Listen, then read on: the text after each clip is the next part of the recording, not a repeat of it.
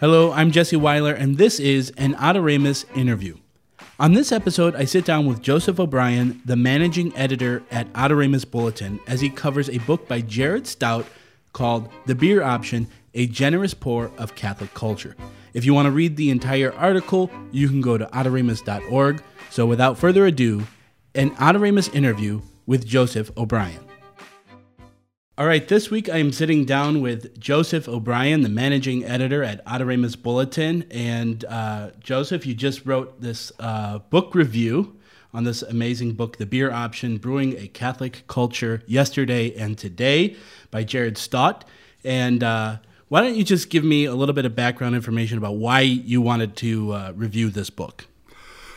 Well, it came down to one word, beer. Actually, it came down to more than just that. It also came down to the fact that we have been celebrating for the past year at Adoremus the idea of enculturation, especially as it was expressed in the document, the instruction on enculturation known as Veritatis Legitimae. Mm-hmm. And so what was just give me your overall impression about this book. It looks like it goes into a little bit of history, and there's some very interesting stuff that we'll discuss here. But what was the lens that was being used for this book primarily? Well, I guess there's a couple of things I suppose I could say about it. My first impression about the book was one of these, and it is not to take away from the book at all, but it was almost as if I'm reading this as if someone's trying to tell me how to have fun. I mean, obviously, beer is something natural to most of us. But, on a second look, you realize the book is actually doing a great service, especially to Catholics who enjoy their beer and don't really necessarily know why they enjoy their beer over and above just the taste. There's something about the book that when it takes a look at all the different strands of beer, right? That there's a historical strand, there's a what Mr. Stout calls a fellowship strand from the standpoint of if you start a home brewing club or you start a home brewing community, that kind of gets people together, or if you hang out together in a bar or a pub, that kind of forms community as well. So you've got all these different strands, but what he wanted to make clear was that everything we do in this life, I think I say this in the review at one point, that it was only with the Protestant Revolt that we began to see this kind of unification or univocal understanding of reality from the standpoint of things that were spiritual remain spiritual and things of the earth remain of the earth, and the two were never joined. Whereas in the Catholic view of things, everything, in a certain sense, is sacramental. Although I don't want to overuse that word, everything kind of has a sacramental meaning to it. I always go back to the early church father Origen, who says that every word that we speak has a mystical meaning to it. And I think that's true also of every beer that we drink, in a certain sense, has a and again, I want to make sure I say this right. I'm not saying that beer by itself will deliver you to a mystical ecstasy. As Mr. Stout says, of course, too much beer will deliver you just the opposite. It'll give you a big headache. But there's something about the fact that we do these things, we make these things, we have this ability to make, which we share with our Creator, that clearly He wants us to do it in a way that's for His greater glory, but also in a way that kind of does honor for His creation. Now, I was fascinated by the introduction that you mentioned here, that beer was at one point used to baptize, but then it had to be corrected by a papal decree that it's no longer to be used to baptize. What's with that? Yeah, I know. Well, that was one of the fun things that you find out about beer in this book. But fascinating. Yeah. Again, I don't know for how long they were doing it. I mean, news did not necessarily travel fast from Norway to Rome, but apparently, at least according to what Mr. Stout says, there was this attempt. And again, my own take on it, my speculation on it was that water freezes faster than beer, and so if it's that cold up there, that's why. But no, I think that's great. Right. But I think it also points up the lesson that, look, I think that particular story put the whole book in the right perspective. It's not trying to attempt to say there's something innately holy about beer, or that beer somehow can be used as a matter for the sacraments or anything like that. I think it comes down to just simply looking at it from the standpoint, well, let's put creation in its proper context here, and the being used as matter for a sacrament is not a proper context. Oh, sure. And you kind of go on, you've already mentioned and touched a little bit about this, but there's this huge culture aspect of beer in the brewing community, separate from that of maybe like a religious community that brews or things like that. So you have beer in and of itself, but then you also have this idea that during Lent, some religious communities would fast and they would only drink beer. They called it liquid bread, and so there's this religious culture of beer, but then there's also this non-religious culture of beer, and I think there's this bridge that can be built between the two that can maybe allow people to have more access to the playfulness of God. No, I think that's right. And in fact, it's not just on the individual level. I think that's ideal, right? At least I think that's what, when Mr. Stout is calling for the beer option, he's not looking necessarily at Anheuser-Busch, and he's not necessarily looking at the Benedictines. I think the Benedictines, anyway, of the two have that pretty much down pat. But he is looking at the individuals. But it's interesting that nonetheless, you do see in the book one of the things, and I don't bring this out in the review, but there's a brewery down in Louisiana, I think it's in New Orleans, called Abita, and they put out a number of quality craft beers, et cetera, but they've entered into some kind of partnership with, I believe it's with a Benedictine order, but I'm not quite sure. It might be Trappist or one of the others, but you do see on this kind of corporate level a partnership that, okay, I don't care if you're Catholic or not. You like beer? I like beer. Hey, let's get together. I think that kind of thing also works on the individual level, and I think that's what, in a certain sense, I think that's what Mr. Stout is aiming at. What he's trying to serve up, so to speak, to his reader is the sense that, look, if you're reading this and you're not Catholic, you can still appreciate the fact that there are these great institutions that have historically have put out beer as their way of life, right? And who would not want beer to be their way of life? Sure, absolutely. And I'm actually familiar with the Abita Brewery. I've been known to have a couple of Turbo Dogs myself. There you go. Yeah. Well, that's excellent. And of course, the one thing we didn't even really fully mention or declare here, but beer, the origins, is Catholic in and of itself too. So it's not until later that it becomes more of a cultural thing once it was started by these religious communities.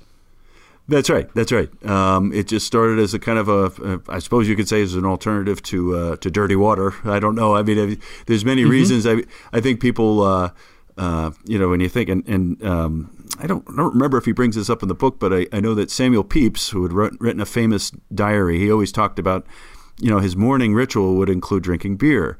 And you say, well, why is that? Was he an alcoholic? No, it was because back in the time that he was writing, which was, I think, the 17th century or 16th century in England, it was hard to find quality hygienic beer or hygienic water. I mean, water was generally not clean, not fit for human consumption. So, processed through the fermentation process, you knew that you were getting your liquids, and you also knew you were getting a couple other things.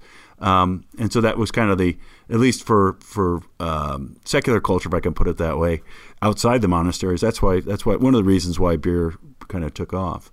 By the way. Sure. I want to go back to the Reformation. You touched on this a little bit, and I don't know how much of it he goes into in his book, but there's obviously a deviation at some point where suddenly beer, alcohol, spirits, all of that stuff becomes something that is too much and should be refrained from. We see that in the Protestant culture very clearly, that alcohol is this bad thing. What about that Reformation led to that as a result, as opposed to this general revelry in beer as something that is a gift from God? That's a good question.